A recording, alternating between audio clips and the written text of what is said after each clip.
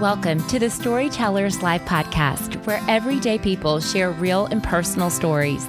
Some are profound and challenging, while others are more common and relatable, shared with honesty and humor. But all of these stories reveal what God can do in our lives when we trust Him with the details. Thanks for joining us.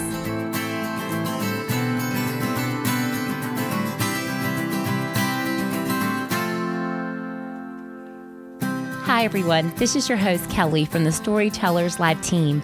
On each episode, a different woman shares her story, often in a live setting, with the bottom line being that God is good. So many of our stories have roots in our childhood, and that's true for today's storyteller, Suzanne. She found at an early age that she could protect herself from criticism or ridicule by controlling appearance and performance.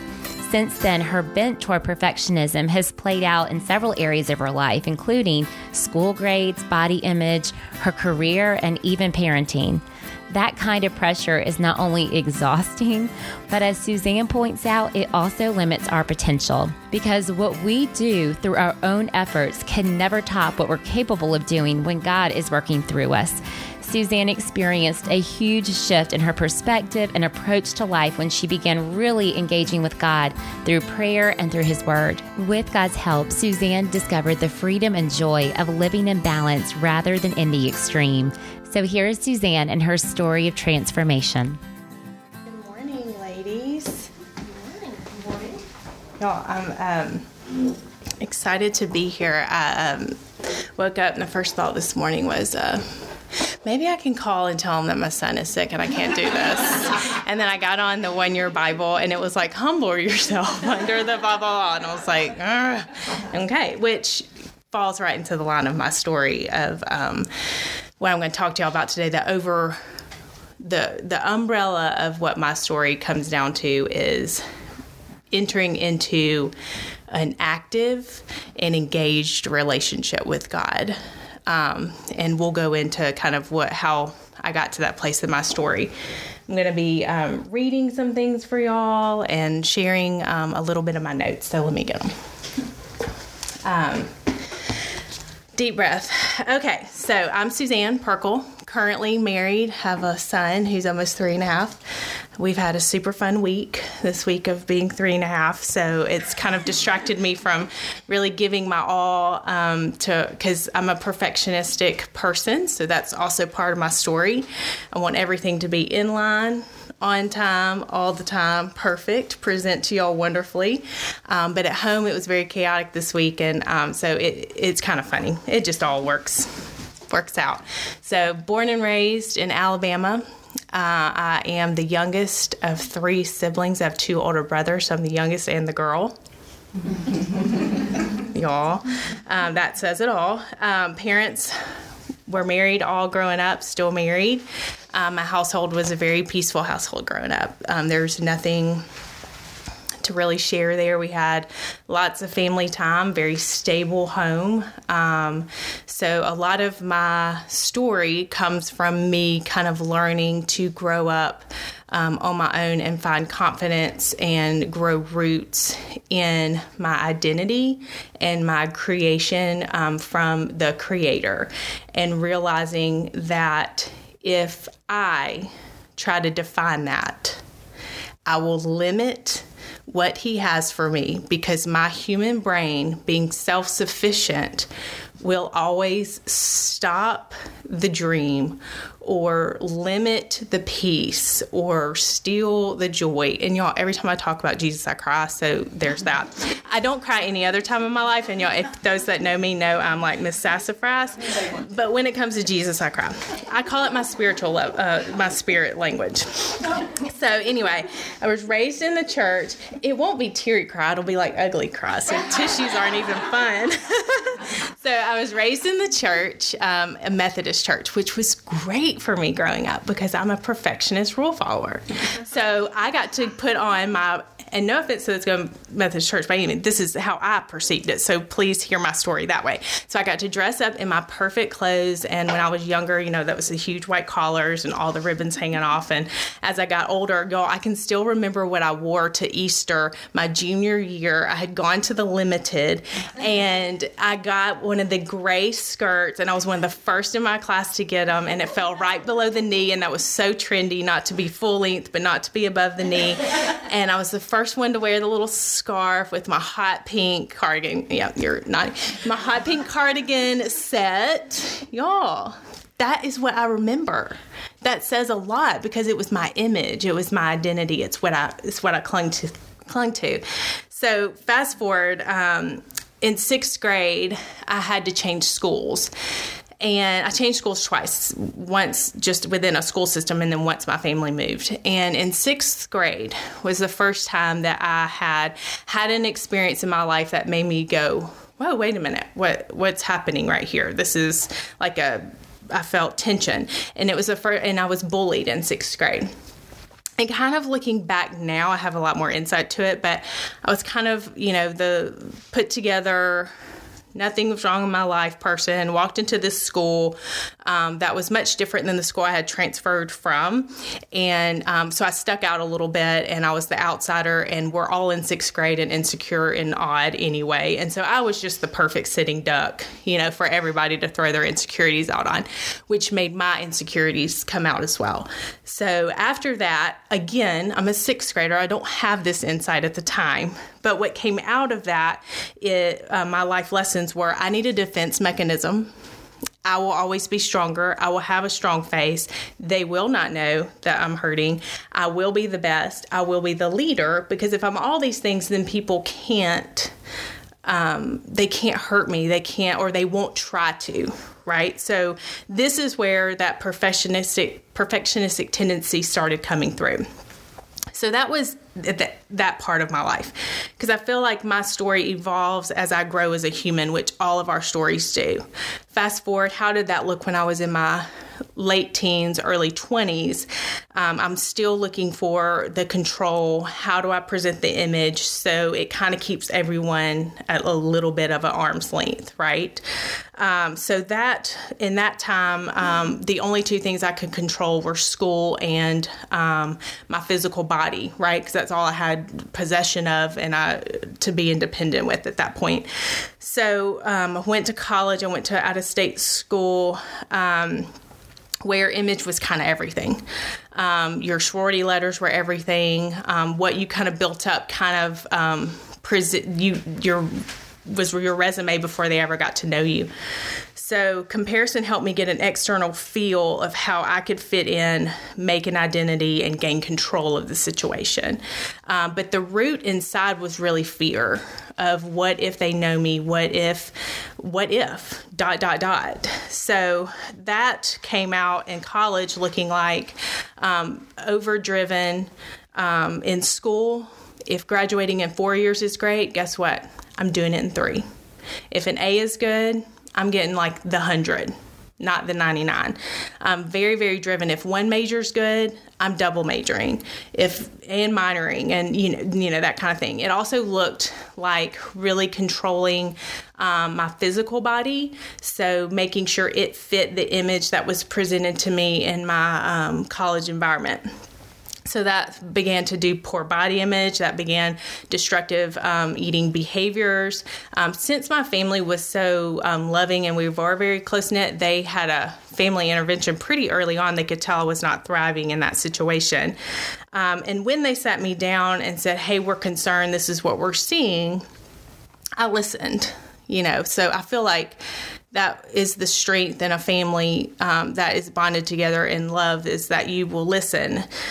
So that's the first time I feel like I got stopped in my tracks. And the Lord said, this was my fork in the road. I had gotten to the rock bottom physically, emotionally, mentally. I was very connected in school, but not very connected emotionally to the environment around me. Did I have friends? Yes. But did anybody really know me? No. And that felt lonely too. So I felt like I was in a very dark time. And and this is where I started. Of course, I wanted to do everything on my own. So I started going to this coffee shop in Oxford, Mississippi at the time. It was called like High Point Coffee or something. And I started doing the study on my own by Beth Moore called Breaking Free. And it's the first time I had somebody write out something for me where I could really connect to it and understand. She is talking about God in this scenario. I read the Bible growing up. I read the words on the paper. I went to church. I sung the songs. But I did just that. That's as far as it went. So there's a verse in Isaiah 54:7, and it's where God makes us a promise that with deep compassion, he will bring you back. And I remember reading that and being like, wow, he will bring me back. Because I was about to have to, if I wanted to believe what the words say, I was going to have to drop all the images that I had horizontally created for the world to see, which in the way I looked, the way I presented myself, what I was doing in school, the plans I had for my life. And if I can look back now and realize all of those things were built to give me glory. And that it's a little not embarrassing to say. I kind of am sad for that part of my life, but it was true. So later in life, even now, those tendencies are still there. I reframe those. Outside of college, those tendencies looked like workaholic. I worked all the time before I had my child and early in my marriage. I had anxiety over my work. The thought of me not having a client, or the thought of me not being, I can't just do something. I've got to be the best at it. You know, I'm the one that goes to a spin class and enjoys it. And I drive home thinking, should I be a spin instructor? I'm like, can you not just go and do something and just let it be that? Like, it's exhausting in here. So I would overcommit socially.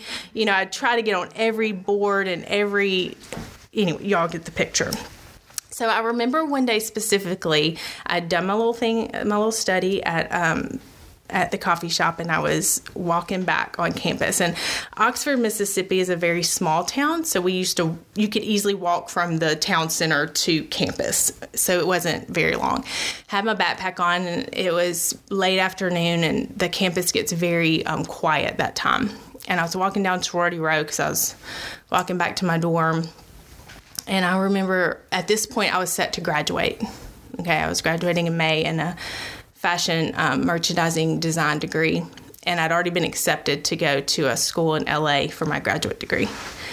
It's after spring break, and I knew that that's where I was going. And I was just walking. I can still remember like it was yesterday, and I had my hands on my backpack, and I thought, and I just heard like clear as day, you need to change your major, and if you go to LA, you're not going to make it. You're going to die. And I don't know if that means physically, spiritually. I don't know. But at this point, I'm physically worn down, disconnected, striving, ceasing. And I remember getting that. And, you know, me being perfectionistic, I had all my comebacks to that. I'm not staying here 5 years. I'm not doing X, Y, and Z. So, Lord, if you want that to happen, you're going to have to do the following. Thank goodness he made me this way, so he knows I'm going to be sassy. So I said, you know, I've still got to graduate on time. I've got to do this. I gave him all the things. So the next morning I wake up and I go to my counselor at school or whatever, and I was like, I need to change my major. She's like, you're graduating in like a couple weeks. I'm like, yeah, well, I need to get a nutrition degree and I need to do it in a year. And she's like, okay. So I thought there's no way this is going to happen. So I come back the next day and they have agreed to let me take 2 classes at one time. They've moved one class on the schedule and changed it to when I could go to the class in the evening. So they changed it in the whole system. They allowed me to take 25 hours. So I was taking some classes, but not really present in the class. I would just teach myself, go in and take the test, come back, and passing the class. So I ended up graduating on time, took the internship, got accepted into that grad school, and away I went. And I thought the whole time, I remember when he told me to change it, he said, I'll take care of you. And he gave me a vision that I would be seeing clients kind of like in a private practice setting. And I thought, okay, here we go. So once he moved it, I, kind of felt obligated to like follow through at this point. I'm like, okay, well, my out's out. So anyway, fast forward, I'm going through my internship and I'm kind of starting to tell this vision I've had, like, I really think I'm going to have a private practice and like, talk to people and pour into women and share the wisdom that he's given me about my body and like the anatomy and the biology of things and how we have to take care of ourselves because this is a temple. It can't be a distraction. It can't be worshipped. It's got to be utilized. And so people in the field start saying, you can't make a living doing that. And so I'm just like, what? I got to make a living. And I'm in the hospital at the time wearing the white jacket. I'll never forget those days. And I'm miserable. I'm like, this is not what I signed up for, to be in a hospital seeing people. I was like, this is not my cup of tea. And I'm like, but he said, fast forward now, that's what I do, have a private practice called NutriFocus, see people. He came through. And the reason I say that is because if I looked at the facts or if I looked at my circumstance, I would have pulled out. So 3 nuggets of truth that he kind of have shared with me that I think when I was asked to share my story, this is what I take from that, because instead of focusing on the struggle, I like to look at the wisdom and the nuggets that he has given me along the way. And what I learned through doing the study and being broken down and having to surrender a lot of things is that we have choices. And this is the most powerful thing in my life. The little verse that is on here is Romans 12:2. And it's, do not conform to the pattern of the world, but be transformed by the renewing of your mind. Then you will be able to test. It tells us that, and approve what God's will is, his good, pleasing, and perfect will. And I've heard that verse 1,000 times, but he started really challenging me in the way I live my life and how much of that is because of the world standards and how much of that is because he has specifically guided me to do that. How do I view my body? How do I view my family? How do I view my friends? He started giving me insight and wisdom he is such an intentional God. Nothing goes to waste. That's how valuable we are. Every breath that we take, every day we're alive, it's for a purpose. And that purpose is not to be a certain size or to accomplish a certain thing or to present a certain image. But because we serve a God, he's powerful, but he's also a gentleman. And he asks for our permission. And I think it took me so long to realize that. I thought if I went and I showed up and I said I believed, then all things happen. But that is a passive relationship for me. And what I realized is if I had a relationship like that with my earthly friends, my earthly spouse, the relationship would be weak. And so we serve a God who's a gentleman and he wants great things for us. But are we willing? And he talks to me in questions, by the way. So I'm talking to you all in questions. Are we willing to be brave enough to live it out? And what that means is I was trying so hard to be the norm or be the success according to the world standard that it took away my uniqueness. And what I found is as I compared and tried to be the normal, it really minimized the fact that God is so much bigger than my human brain that he never intended for anyone to be the same. We all are supposed to be different. We all are supposed to be unique. We all are supposed to be the oddballs in the room. And if we're not, that's a problem, right? Because he's a creator and he is too brilliant and smart and amazing to create the same thing twice. And when I was able to receive that and say, I'm supposed to be odd, then I can begin to be in a position to receive my next step. So he kept putting the question back on me, Suzanne, do you want my all? Do you want God's all? Or do you want your all? And that's the first time I realized that I am co-authoring my life with God. And it's up to me to decide when I'm going to give him permission to show up and show out. He is never going to do for me in the natural. That's not his job. His job is the supernatural. Okay? So going back to my college, when I'm trying to do these things, when I kept finding I was bumping up into hard things in my life, it wasn't until he revealed that to me that I was able to say, what is my natural obligation? I have to engage with that natural obligation or that's where the story ends. I see clients a lot in my private practice now that struggle with disordered eating, and a lot of times they're sitting on my couch, and this is where I love ministering to them, and they say, I just want this to go away.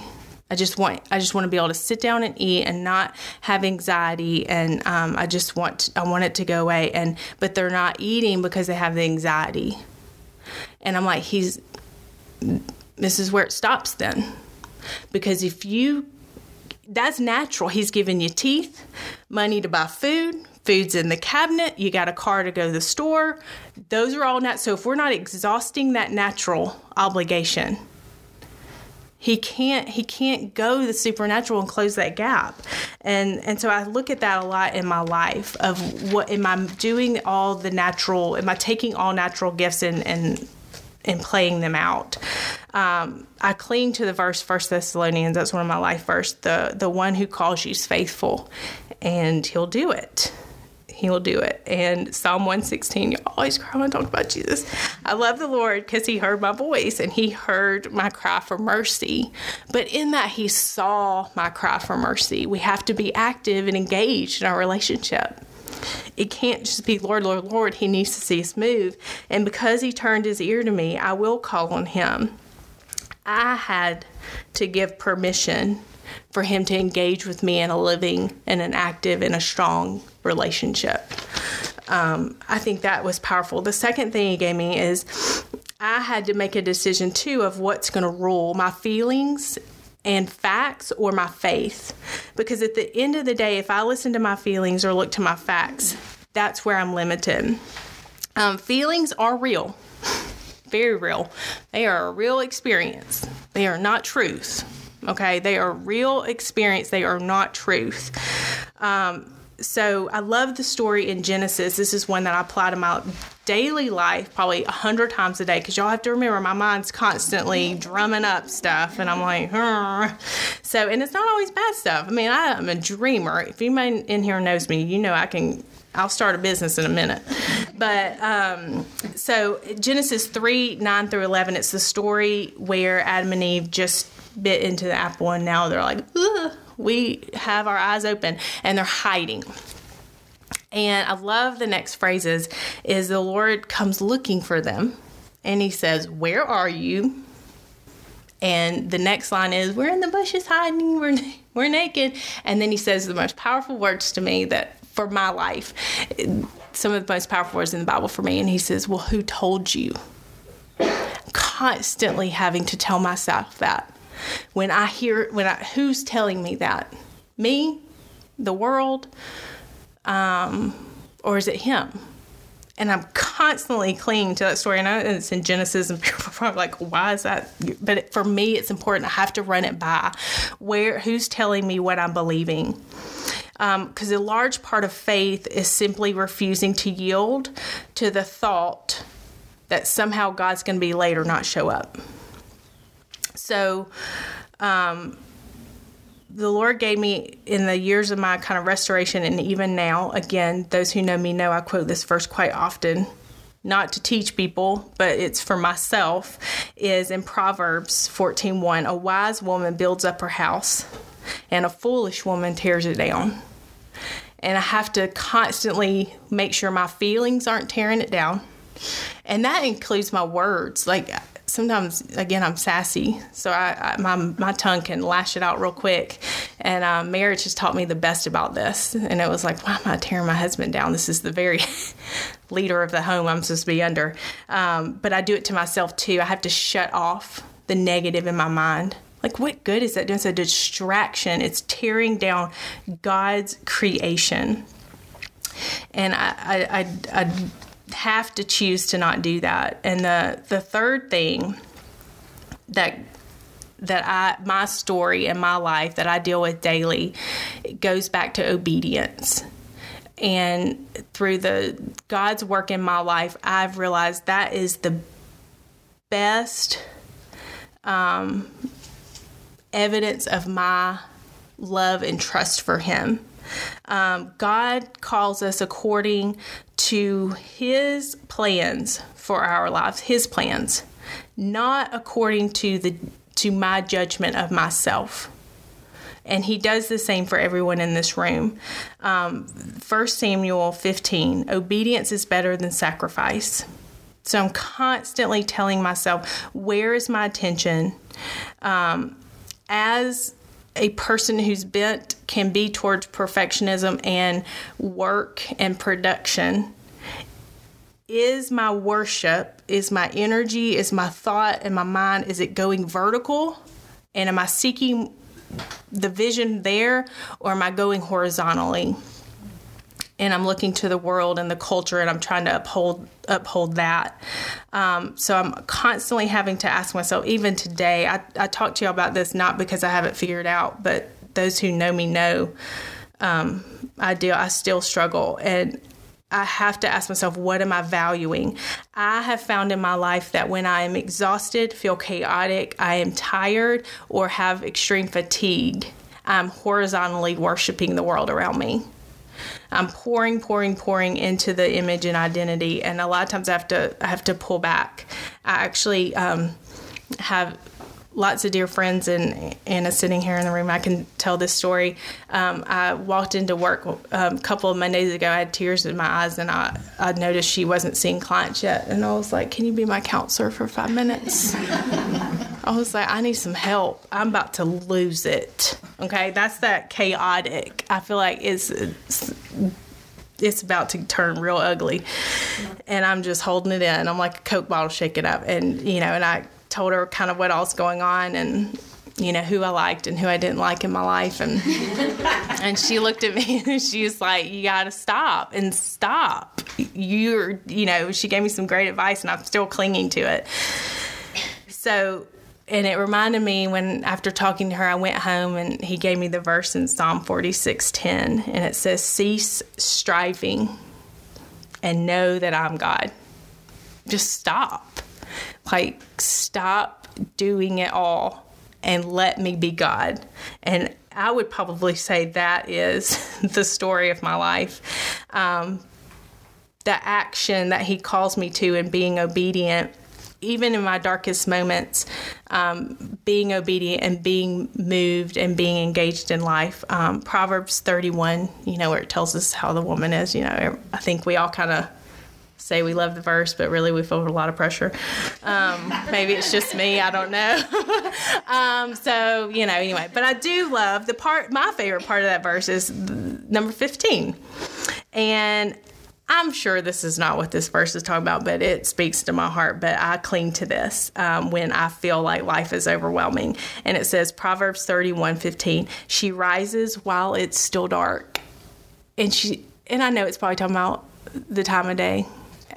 But for me, when I feel like life is dark, when I feel like life is too much, I'm going to rise. I'm going to rise up. I'm going to walk out of it, and it's going to be okay. And that's where they asked me for a little quote or slogan of what my life is. And the words that the Lord gave me were, when an image or something seems perfect. Suzanne, if your life in certain areas looks perfect, it is not a time of praise. It is more of a signal to prayer, because I'm horizontally worshiping that I've put effort and energy into it in a way that's not okay. And I feel anxiety in those places when I feel like something's going to be taken from me. So I go back to, are we brave enough to trust the Creator who fearfully and wonderfully made us? And when I was going in college, when I was going through my restoration and spiritually and physically and everything, people used to tell me that verse, you're fearfully and wonderfully made. I was like, I hate that verse. I did. That's just truth. So, but if y'all haven't gotten this book, you need it. It's None Like Him by Jen Wilkin. She summed it up for me, so I'm going to share it with you guys because this is one of those things. So the reason I hate it is because I couldn't believe it. I was like, I am fearfully, wonderfully made. What are you talking about? But when I learned about that verse, I realized what it was talking about. Me being self-sufficient and horizontally worshiping, I read that verse and I took it all about me. I'm fearfully, wonderfully made. It's not about us, y'all. Shocker. It's about Him. He's the Creator, and something is only valuable because of its origin. Okay. So, sorry to hear my face. So that is what that verse is about. The Creator created an object that is fearfully and wonderfully made. It is valuable not because of who you are, it's because of the origin that it comes from. And she said it. She said, we often read Psalm 139 to bolster our self-esteems. But when Psalm 139 reflects that humans are fearfully and wonderfully made, it does so to raise our eyes from our mirrors to our Creator. It's a passage about who made us before it's a passage about what He made. It's an appeal to original or origin-based value. What freedom is found in recognizing that only God creates. No longer must we labor under the delusion of our own self-importance. We need not find our value in people or possessions. It rests solely in our origin. And I thought that was so powerful because it challenges me to be brave enough to walk out the creation that He created. There was one more thing in here I wanted to share with y'all because it speaks so highly to me. This summed me up back in college, and still to this day sometimes it can. So I laughed when I read this, and maybe some of y'all can resonate with this. But it says, I want to believe I'm the special case, the exception to every rule, the possessor of an extenuating circumstance that others just are not aware of. When correction's offered to me, I tell myself it's offered in error. And my deceitful heart is happy to perpetuate this lie all the days of my life. Thank God He allows no such thing. He graciously holds up the mirror of His word, and my heart is laid bare. I am reminded that I am fully knowable and fully known. My favorite line, God is not only an expert on God, but He is an expert on me. And that is my life story of me learning my self-sufficiency limits what my possibilities are. Because if I want to know how to handle a situation, or I want to know what my purpose is, if I want to feel valuable, I've got to go to the Creator who made this creation. So I stopped seeking perfection, but I constantly seek prayer and prayerfully seek that I don't miss His beautiful script for me because of the world's distractions. And since I've been able to, or trying to on a daily basis, walk that out, my life has, in the past 10 years, unfolded beautifully, not perfectly, but beautifully in a way that makes me laugh, because in no way, shape, or form, for those who know me, is it typical, is it perfect, is it easy, but there's a joy there that I cling to, and there's freedom in knowing that I don't have it all figured out, and I don't have to have it all figured out. I wanted to share one more thing with you guys, because I feel like this was I write this little passage in every journal because when I fill up one, I gotta go get another.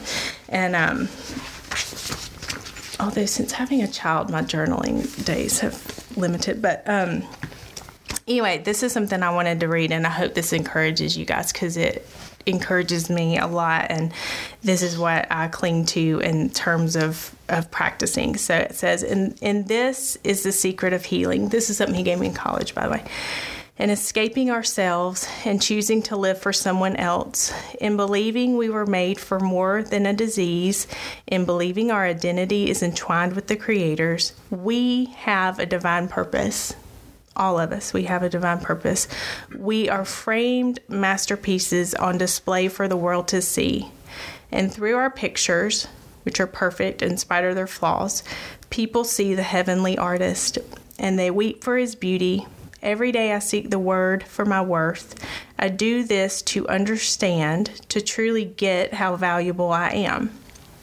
It's as though I'm learning a new language, a holy way of speaking, and as with any schooling, it takes practice to make perfect.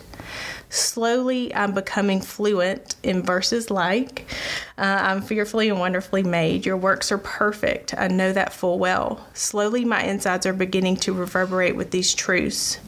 But the voice of the enemy is ever present. And so I need to stay familiar with the whisper of Scripture's translucent pages. As well, I pray, for in prayer I find God speaking to me, telling me his heart, things spoken in simple glory, and I find meaning in this relationship that we share. That was something he gave me. So if I could leave one encouragement to everyone in this room, it's to find the love language in the Scriptures, take them, write them down, and really apply them, engage, and put action behind the verses that really speak to you, because that's where you'll meet the living and moving God. And it's really powerful, and it's fun. It's fun to be in that engaging relationship. Does anybody have any questions before we wrap up? So what do you do when you find those tendencies creeping back up on you currently? What are some of the things you practice? For me personally, I have learned or am learning that it comes back to surrendering. I have to surrender every day. Really every morning I have to start out surrendering because my tendency is always more. So if with my work I see clients, so if I see 15 clients a week, then the next week that won't be enough. I'll need to see 16, and then the next week that won't be enough. I'll have to see 17. So I also keep a written note for myself of what I'm called to be obedient to. And for me, that looks like family. That looks like my marriage, my son, my friends, yes, work. But I have to then make sure nothing on that list is being sacrificed because I'm under a belief that he hasn't called me to. My callings will never contradict one another. So if I feel like something is getting sacrificed that is on that list, then I have to come back and rebalance. And on a lighter note, I go see my counselor friend. And she'll tell me. One of the coping skills that she showed me in my life is personally just striving for that image of perfection. And she's like, just drop your scale off my porch. Yes. People would literally drop their scales on Suzanne's porch. Yes. Stop standing on the Stop it. And trying to measure up in that way. Be heard. Yeah, what she said.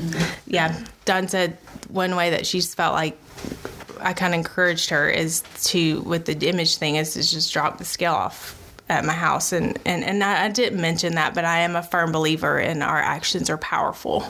And what we invite into our home is very powerful. And that's something I work with my clients a lot about. And you have to be careful because you're powerful. right? And the things that we choose, our choices are powerful, and we minimize our power a lot. But remember, we're co-authoring our life with a living God who is deemed us important and given us things. So things like, I have a lot of strong beliefs about, we don't have scales in my house. I don't know what comes attached to that, but we didn't bring it in my house. I don't need to know how much I weigh. Why? That's a distraction. I need to go out and do bigger things than worry about that. Because of my stuff, and where I choose to live, like, we live normal. We're going to have candy in our house. I'm not bringing sugar-free this in my house. Now, I'm not saying that's for everybody, but I think we have to be careful of what is attached to things and what culture we're breeding and what does that look like. I can't go back there. Like an alcoholic struggles with alcohol, like, I can't go in that diet world. I had to surrender that. And because I surrendered that, I had to choose to live an intentional life with a living God and say, I'm going to live in balance, not extreme. And that's not just true in the physical sense, but I feel like a lot of women, we struggle with that. The women today, we have a lot of expectations on us to look perfect and be put together and be successful and be the mom and be the wife, and it's a lot. And at some point we have to find balance in that and decide what culture we're going to live under. That's why Romans 12:2 is so important, and why I had Dawn put that on, because that's a pattern of the world to be a certain size. It's a pattern of the world to look a certain way. It's a pattern of the world to keep up with the Joneses. Like, drop it. We don't have to. Being brave enough to be unique, being brave enough to live out the creation that the Creator made. And can we dare to do that? So do you feel fired up or what after listening to Suzanne's share? And there are so many just nuggets of truth and wisdom in there. But I'll tell you what, I feel like I am ready to take on the world right now, with God's help, of course.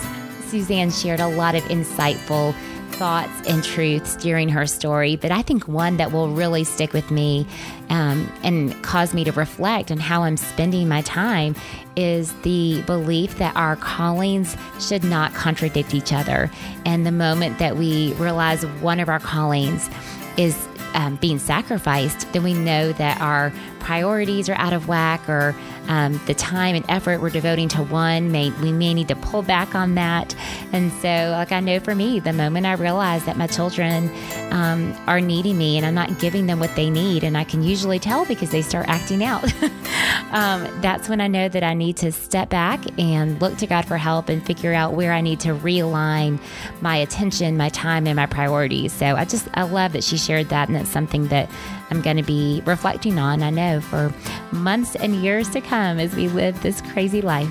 Thanks again for joining us. And as always, we appreciate any ratings or reviews on iTunes. And of course, we love for you to share the podcast with friends and families. It just helps it to reach new ears. So thanks for tuning in. As a reminder, we post our episodes every Tuesday, and we hope you'll join us again soon.